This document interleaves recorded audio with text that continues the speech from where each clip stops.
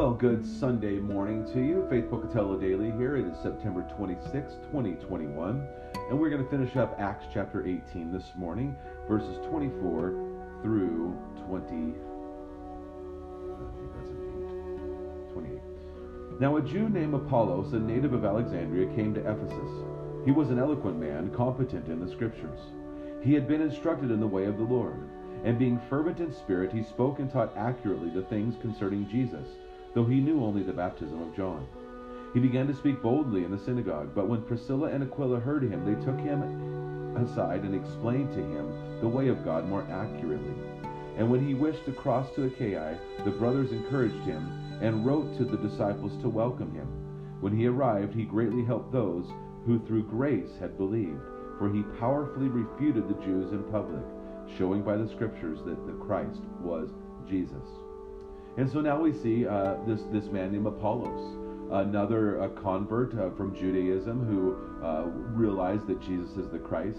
And we see again, he was speaking boldly and eloquently, but he was still missing a few things, and some of it was that he had only received, so he was very harsh, I think I would say, only the repentance. And so he's missing out on, the baptism of Jesus Christ, which assures you of your salvation, which gives you the benefit of the Holy Spirit and all these things. And so though he was refuting correctly, there was more. And I think often we think that we've reached the pinnacle of our experience with Christ, or we reach a certain knowledge maybe that we think, okay, we've as much as we can do, that's it. But I think God always wants to give us more. God always wants to use us more. God always wants to instruct us more. And Apollos, though he was an eloquent man and he refuted boldly, Priscilla and Aquila pulled him aside and they taught him more accurately. And what's interesting is we see that Apollos receives this. He goes, oh man, it doesn't seem like that. In fact, I think it strengthens his faith and it encourages him.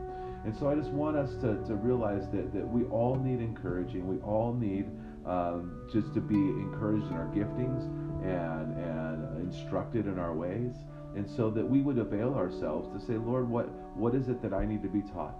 And we would be those who are pliable tools in the master hand. So may God richly bless your day. I hope to see you this morning at church. If I did see you and you're watching this later, I hope you had a great day. Enjoy Jesus. Go and share life.